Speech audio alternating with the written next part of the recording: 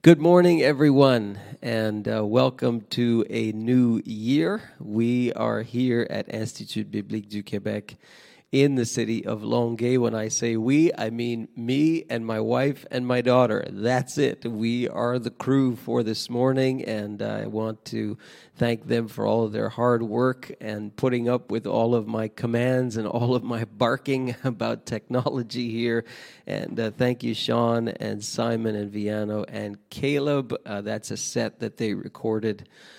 We did it live a few weeks ago, so I just thought it was appropriate, and I thank those folks for helping and serving as well. And everybody's got the day off today, so to speak, with some of the new changes here in the province of Quebec. We just thought it would be wise to give everyone the day off and kind of hit the reset button together. We are going to do communion today.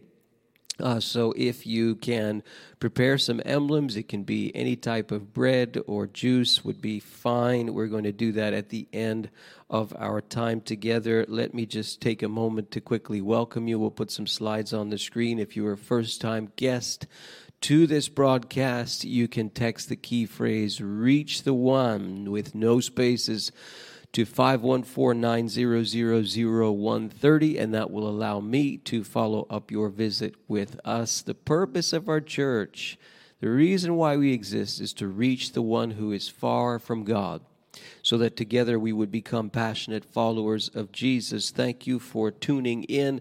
Those of you who are on now, you're on Facebook or YouTube. And I notice our YouTube is growing, so you can subscribe to our channel and get the notifications by hitting the bell there, and that way you will get new content. I encourage you to be an electronic evangelist and like and share the broadcast, participate. Put comments up there. We will try to publish them as we have time here. Jumping through the slides, we'll see what we can put on. I will ask you a question in a couple of moments that you can participate in. Okay. Remember as well, Wednesday night on Zoom, we are continuing our Bible study, which is using the Alpha course with great video-based content. And we're on the section about the Holy Spirit. Always good to cover at the beginning of the year. So if you want to join in on Zoom, the link is the same as it's always been. I send it out now and again. You should have it from last week. If you do not, it's because you're not on our list, okay? So once again, text the key phrase, reach the one, to 514-900-0130, and we'll get you on that list, okay? How do you give when churches are locked down and shut down and everything is closed up? Well, you can give online, and so many of you have done that the last couple of years. You can do that through PayPal.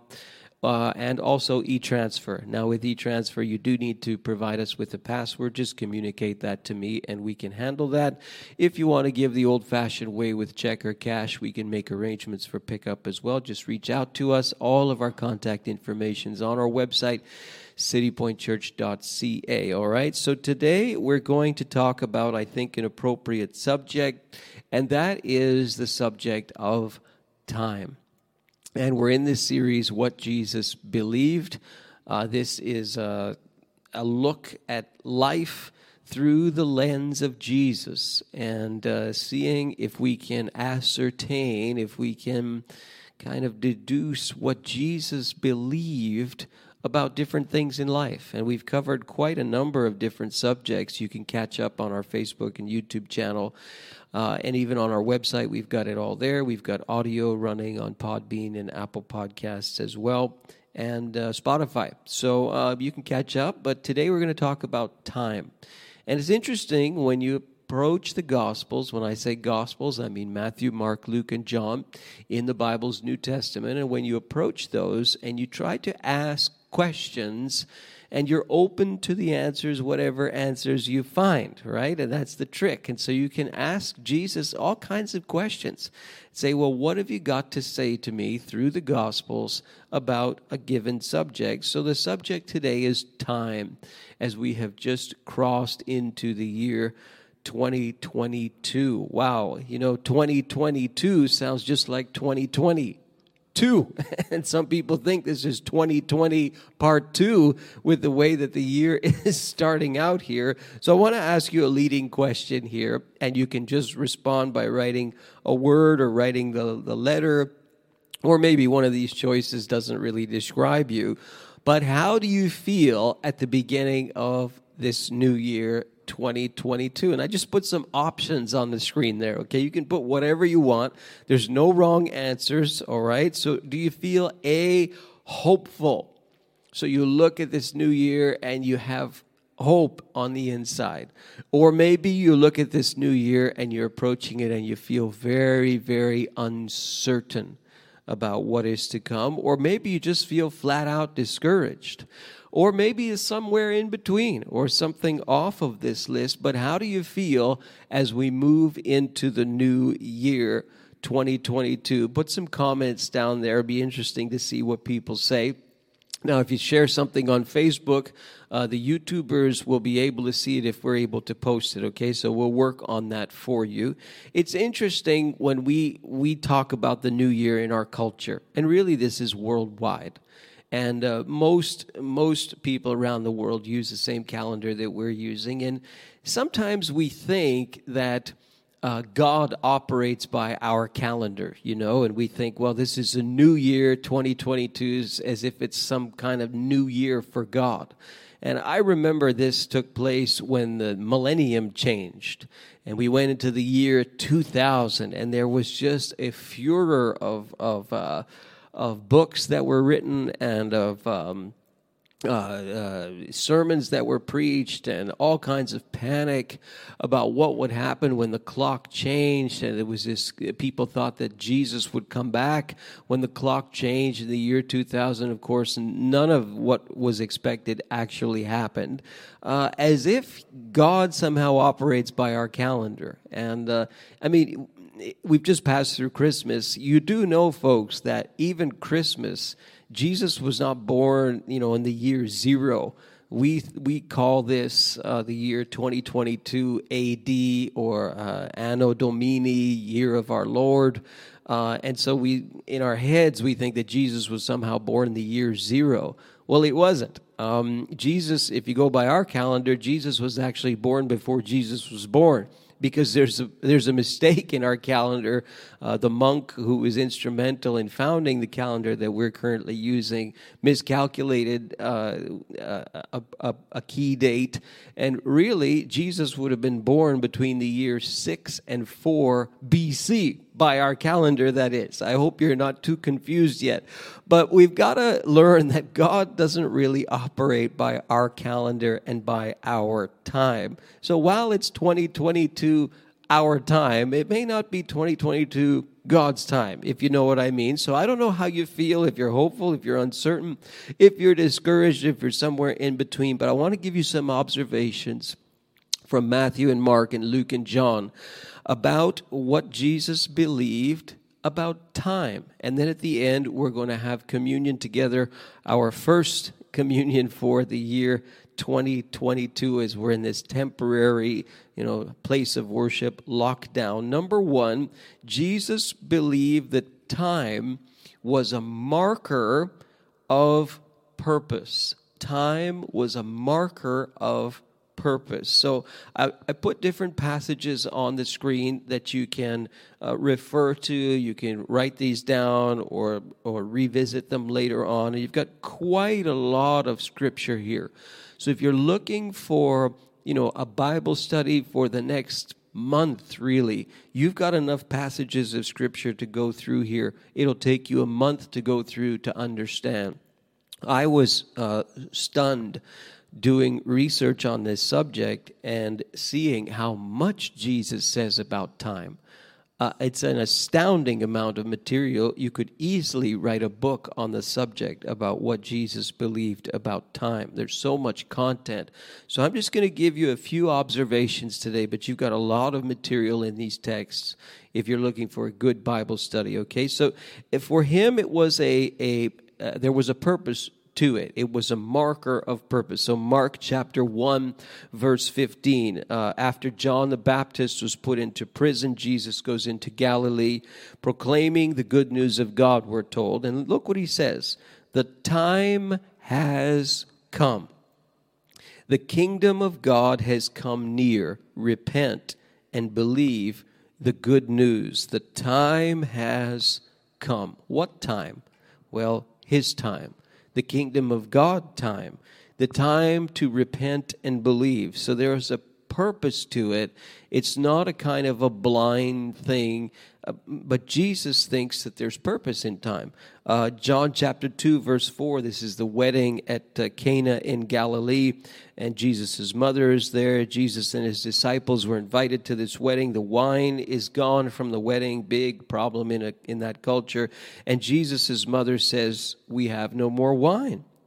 And look what he says. He says, woman, why do you involve me? My hour has not yet come. What hour? What time? He seems to think that there's a purpose and a particular moment that he is destined to do something in time. So for him, it's not a blind passing. There is a purpose to time. John chapter 12, verse 31. This is before Jesus is crucified. He's moving up to that time. Now is the time for judgment on this world. Now the prince of this world will be driven out. Wow. And I, when I am lifted up from the earth, speaking of his crucifixion, will draw all people to myself. And John gives us commentary. He said this to show the kind of death he was going to die. So there's this time, he says, when he's crucified, there will be judgment. The prince of this world will be driven out. Somehow his authority, somehow his power will be stripped in some way. And when I am lifted up from the earth, he says, I will draw people to myself. Again, his view of time is that it has a purpose. Another observation for you, Jesus believed that time could be interpreted. We use a phrase these days, very popular this year or this past year, and it's the phrase, read the room. And it means, you're in a conversation with people and, you need to perceive what's going on, and you need to read the room, so to speak. And Jesus, in many ways, agrees with this with respect to time. So Luke chapter 12, verses 54 to 59, an example of this.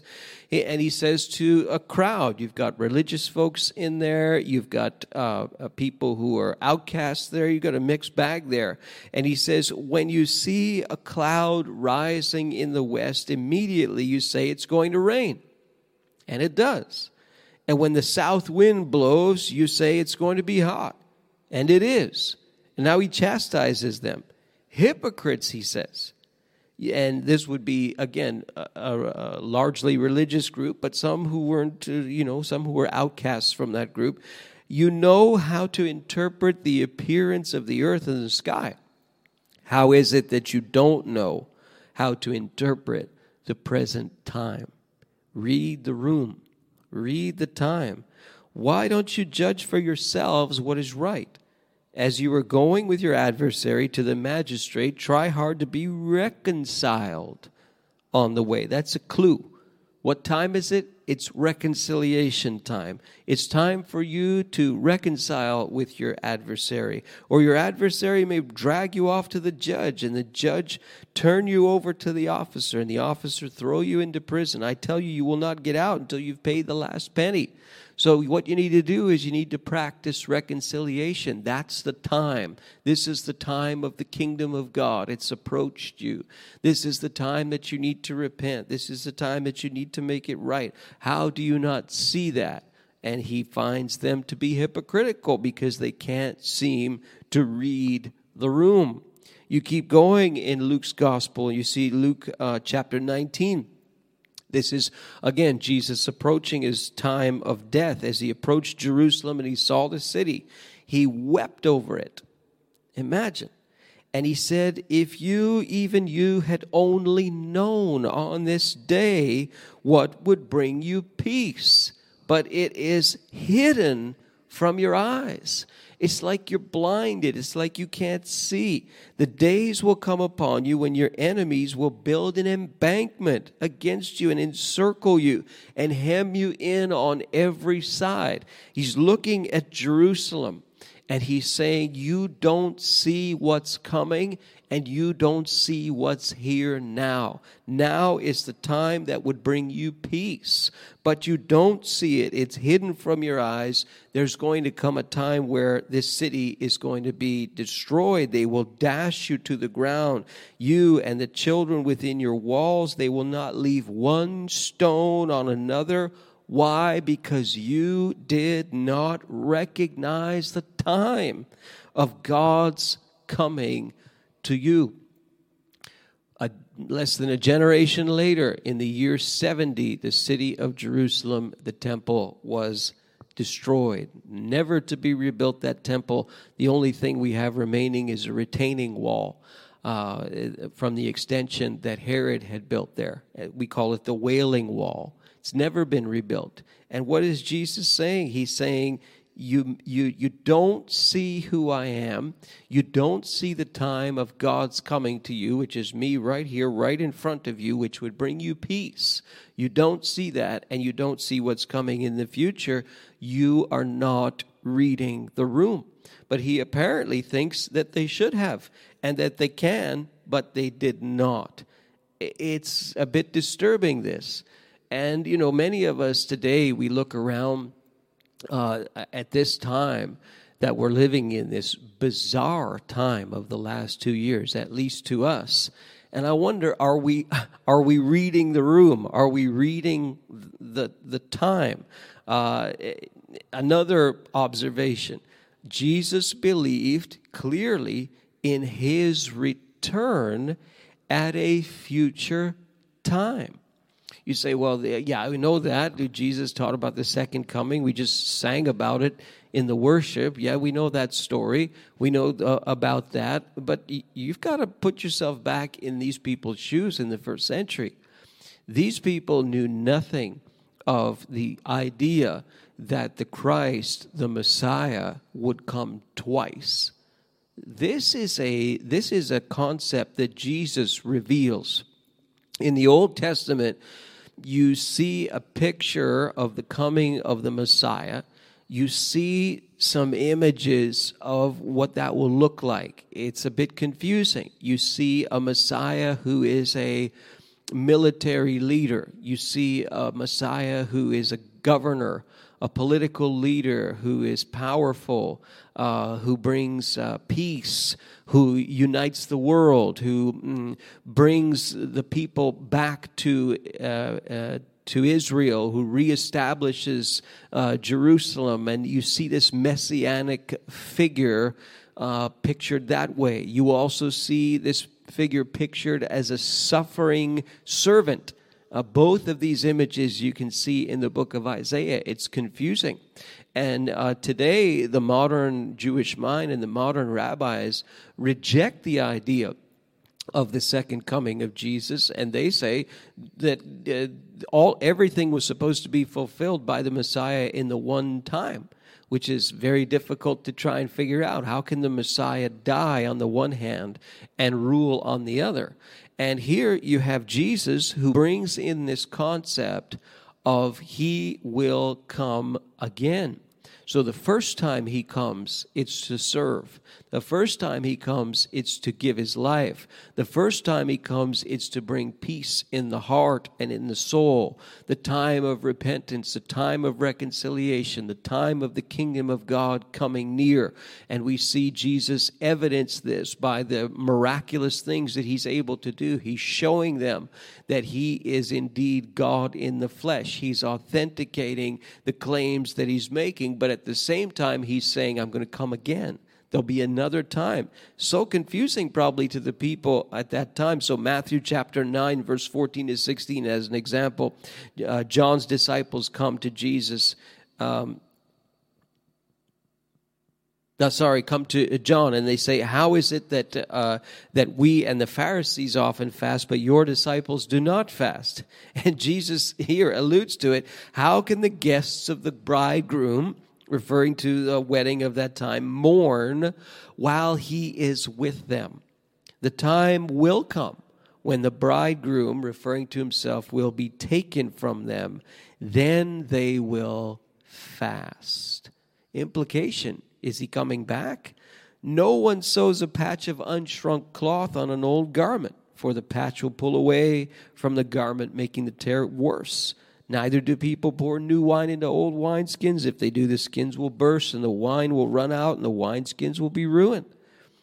No, they pour new wine into new wineskins, and both are preserved. He's introducing this idea of his return one day. He's here now. He's going away. He's going to come back. Would have been utterly confusing to these people. Another parable, Matthew chapter 13, Jesus talks about this. The kingdom of heaven is like a man who sowed good seed in his field. And while everyone was sleeping, his enemy came and sowed weeds among the wheat, and went away. And the wheat sprouted and formed heads, but the weeds also appeared. And so the owner's servants came to him and they said, Sir, didn't you sow good seed in your field? Well, where'd these weeds come from then? And the reply, an enemy did this. And so his servants asked him, do you want us to go and pull them up? No, he answered, because while you're pulling up the weeds, you may uproot the wheat with them. Let both grow together until the harvest. At that time, I will tell the harvesters, first collect the weeds and tie them in bundles to be burned, then gather the wheat and bring it into my barn. Referring to, in a parable here, a coming time where Jesus will judge. The most detailed portion of Scripture that we can see about this is in Matthew chapter 24, Matthew chapter 25. This is a long section of Scripture. We call it the Olivet Discourse because Jesus gave this kind of address on the Mount of Olives. And so he leaves the temple and is walking away from it. This is right at the end before he's going to be executed. It's one of the last big messages that he gives. And his disciples come up to him and they call attention to the temple. Elaborate, enlarged by Herod the Great. And they call attention to it and its buildings. And Jesus says to them, do you see all these things? I tell you the truth, not one stone will be left on another. Everyone will be thrown down. That would have been a shocking statement to make. The temple and its buildings, that is the place of worship in that time. That is the place where the presence of God dwells among men at that time. And he says it's all going to be destroyed, and it was. Less than a generation later in the year 70. But Jesus goes on. Verse 3, as Jesus was sitting on the Mount of Olives, that's why we call it the Olivet Discourse, the disciples came to him in private. And they say, tell us, when will this happen? Presumably the this that Jesus talked about before. When will this happen? And what will be the sign of your coming and of the end of the age? And Jesus gives this long response in Matthew chapter 24, Matthew chapter 25, and he talks about a time to come. And he talks about different things happening at different times. It is highly detailed, and it's very difficult to interpret and to try and figure out, well, what time is he talking about? When will this happen and when will this happen? But clearly he sees these things as coming, and he sees himself as coming. And we call it the second coming or the second advent of Jesus when he will return. And he talks about how people will be deceived. He talks about, watch out. There's a lot of people who are going to come and say, I am the Christ. I am the Messiah. I am Jesus. Watch out. There's going to be all kinds of things that happen. There's going to be all kinds of distress in the world. There's going to be all kinds of persecution. There's going to be all kinds of bad things that happen. And it's confusing because we're not sure when he's talking about. There's so many different interpretations of these two chapters, but one thing is clear, and all would agree on this: Jesus is promising here that he will return. And he says, you're going to know it's me. As lightning from the east is visible even in the west, so will be the coming of the Son of Man. It's going to be obvious to the whole world that I have come back and that I have returned to this literal world. He speaks of a time of judgment, but he also speaks of a time of hope at the same time. He speaks of a time of wrath and a time of restoration. You see this followed up in the book of Revelation, and you see this wrath of God poured out on the planet, and then you see this time of restoration.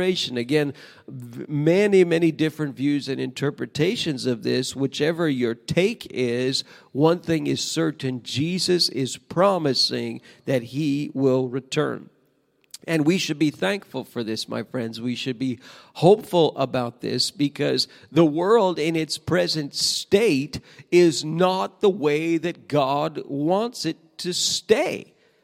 You and I look at what's going on planet Earth. I mean, we could survey all around the globe and see so much trouble and so much pain and so much war and so much death and so much needless suffering and so much sin and so much injustice. We can see this everywhere, and our hearts cry out for something better. Well, don't you think God's does? And this is why he will clean up the mess, as it were.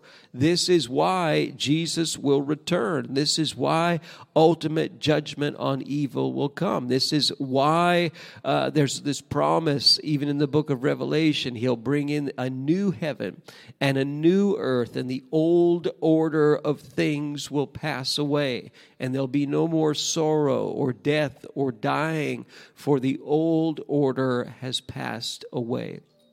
I long for that new order to come. You say, you're crazy. How can you believe that Jesus Christ would come back? Maybe he lived, maybe he died, but surely he's not going to come back. The hinge on which I base my faith is the resurrection of Christ from the dead.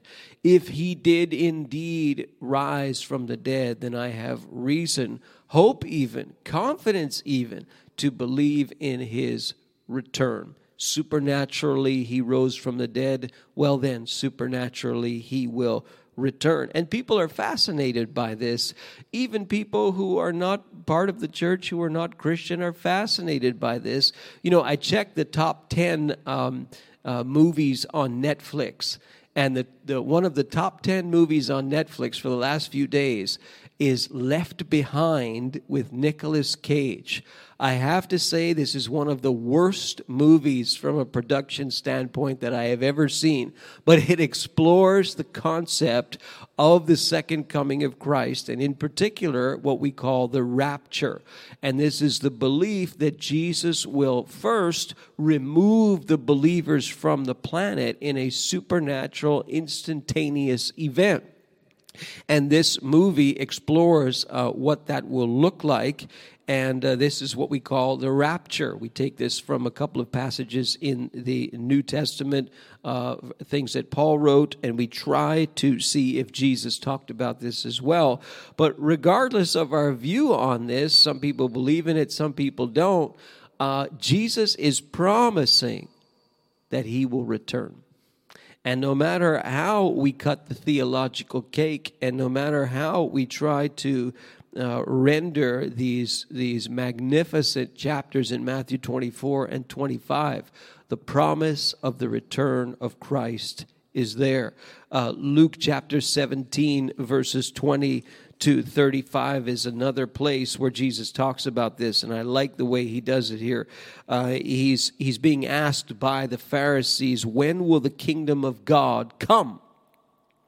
And Jesus says, the kingdom of God, the coming of the kingdom of God, is not something that can be observed, nor will people say, here it is, or there it is, because the kingdom of God, he says, is in your midst. And then he said to his disciples, the time is coming when you will long to see one of the days of the Son of Man. Implication, he's leaving, but you will not see it. People will tell you, there he is, or here he is. Do not go running after them, for the Son of Man in his day will be like the lightning, which flashes and lights up the sky from one end to the other. But first he must suffer many things and be rejected by this generation, coming once to suffer and to die for the sins of humanity, coming again in the future to judge and redeem the world. Wow, this is a new idea for them. For us, we should be looking at this with hope, because we live in the time in between Jesus' first coming 2,000 years ago and his soon coming return. Another observation for you, Jesus believed we need patience in this time. God, I'll put it this way, God is not 5G. One of the more bizarre and amusing conspiracy theories that has arisen in this time of pandemic is that there's some connection with it and 5G. And it's very bizarre theory, and it's like a science fiction movie, and it's the idea that, the whole thing was cooked up with the purpose of confining people to their homes so these white trucks could go around secretly and install these 5G towers so that the government could survey us even more and follow us even more and watch us even more, like a George Orwell novel. And it's all about the control and the secret conspiracy. They want to control and watch us all. And, that they connect this with the vaccine. And, if you take your 5G phone and you put it up to your vaccine site on your arm or your shoulder or whatever, it's going to stick there because of the microchip and the vaccine. It's all connected. It's all 5G. It's really quite a science fiction conspiracy theory there. But let me tell you something about 5G that's true. It's really, really, really fast. Really fast.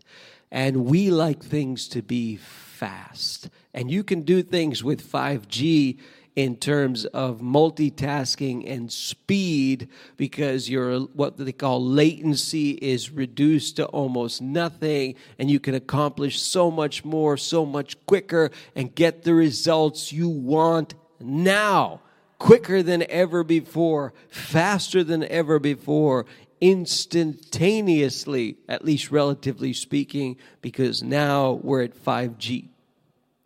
My friends, God is not 5G. He is maybe, I don't know if he chuckles a little bit at the speed of 5G because it's nothing for God. He does not operate the way that we do. You see this in Acts chapter 1. Some of the last words of Jesus after his resurrection and just before he ascended away from the disciples into the supernatural place of God, into heaven. And here in Acts chapter 1, he's having a discussion with them about the coming of the Holy Spirit. We'll talk more about the Holy Spirit again on Wednesday night in Zoom, on our Zoom call, the Alpha Course. And here in verse 6, they say to him, essentially they're asking him for 5G speed. They say, Lord, are you at this time going to restore the kingdom to Israel? Are you going to wind it up now? Are you going to show your messianic power now? Are you going to overthrow the Romans now? Are you going to bring in the time of judgment now? Are you going to restore the kingdom back to us? They want 5G. And Jesus responds, it is not for you to know the times or dates the Father has set by his own authority. But here's what you need. You need something better than 5G. What you need is the power from the Holy Spirit. That's what you need. And you will be my witnesses when you receive that power. And you will start in Jerusalem, right here in home base, and then you'll move out to the greater province of Judea, and then you'll go to the place that you don't like, where the Samaritans are, and then you'll go even farther than that to the very ends of the earth. But you need the power of the Holy Spirit in order to do that. And so he gets them off of this idea that we want your coming now.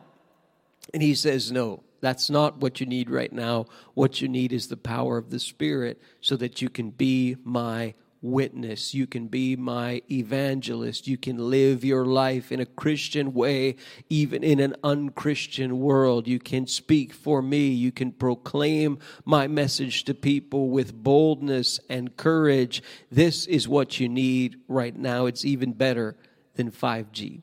So, and this just some observations about Jesus and time. So again, he believes that time is a marker of purpose. He believed that it could be interpreted. He clearly believed in his future coming.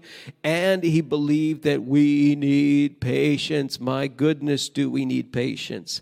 And that's why in many ways, that's the reason why we celebrate and we observe communion, because of this. So Matthew chapter 26 verses 18 and 19, and here we're going to wrap up and start to get into our communion together. Jesus, speaking of his death here, preparing the Last Supper as we call it, and he says, go into a certain city.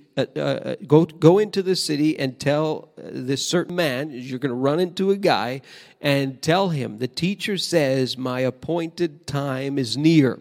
Here he goes again with time.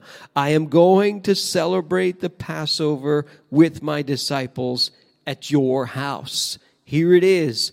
It's time. John chapter 17 and verse 1. Jesus finishing a discussion here. I have told you these things so that in me you may have peace. In this world you will have trouble, but take heart. I have overcome the world. And then Jesus looks up to heaven and prays, Father, the hour has come. Glorify your Son, that your Son may glorify you. The time of his death is coming, he's saying. And when we observe the Lord's table, simple little symbols of Jesus and his body and his blood, we are acknowledging the time that we're in. And we're reading the room that we're in. So if you'll look at 1 Corinthians chapter 11 and verses 23 to 26, you will see this and think about time as you look into this passage that we read so often at communion. We'll try and get some little background music going here at the same time. What Paul says to these people, think of time here. For I received from the Lord what I also passed on to you.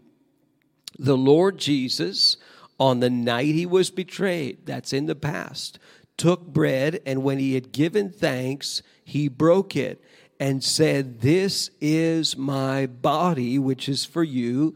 Do this in remembrance of me.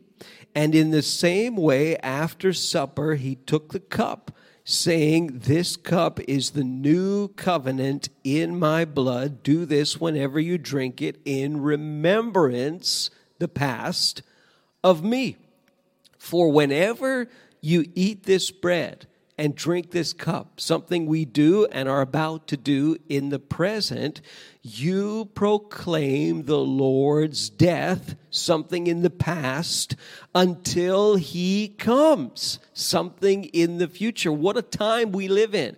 A time where, if we're reading the room, we're in communion with Jesus after his death and before he comes. This is why we partake of communion, because we're acknowledging what he has done and looking with hope for what he will do. So if you have your emblems with you, I'm just going to ask you to take your bread while I take mine here.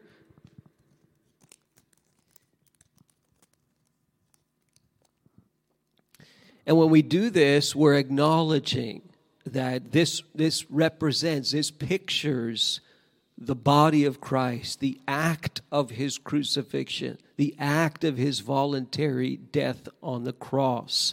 And we remind ourselves, this is his body. And we, wherever we are around this city, wherever we're watching from, we are the body of Christ. We may not be in the same room together, but we are the body of Christ, his people on this earth. Let's partake of the bread together.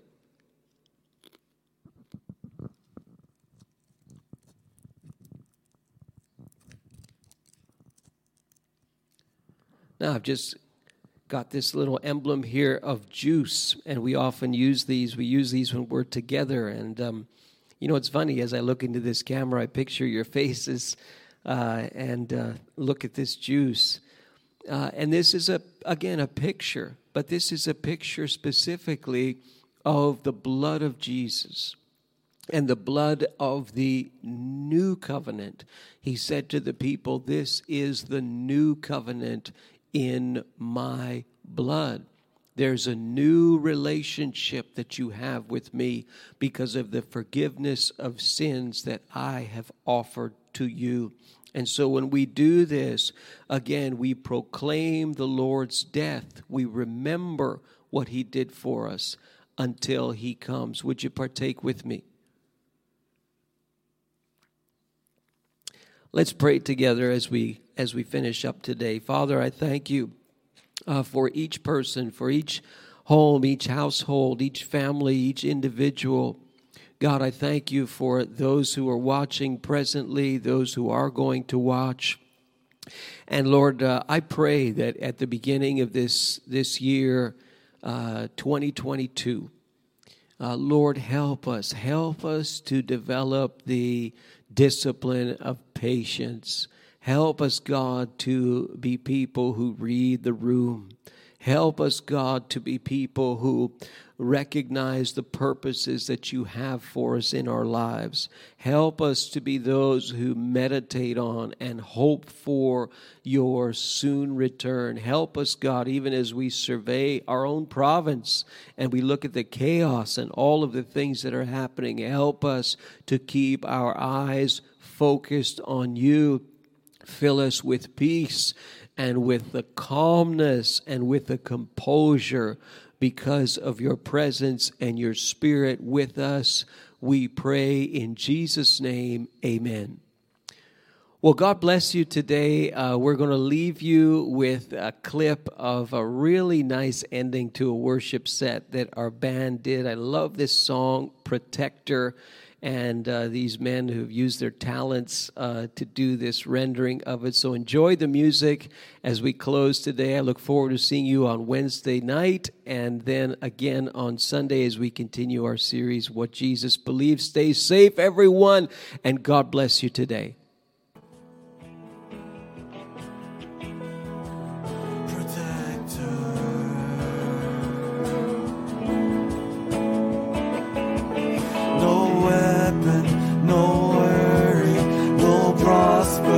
Against me, no darkness, no evil will or torment me.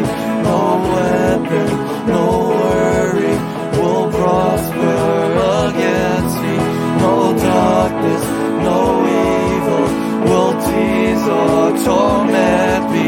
All power, dominion to one name is given. My fortress, my freedom, my refuge, my Jesus. All power, dominion to one name is given. My fortress, my freedom, my refuge, my Jesus.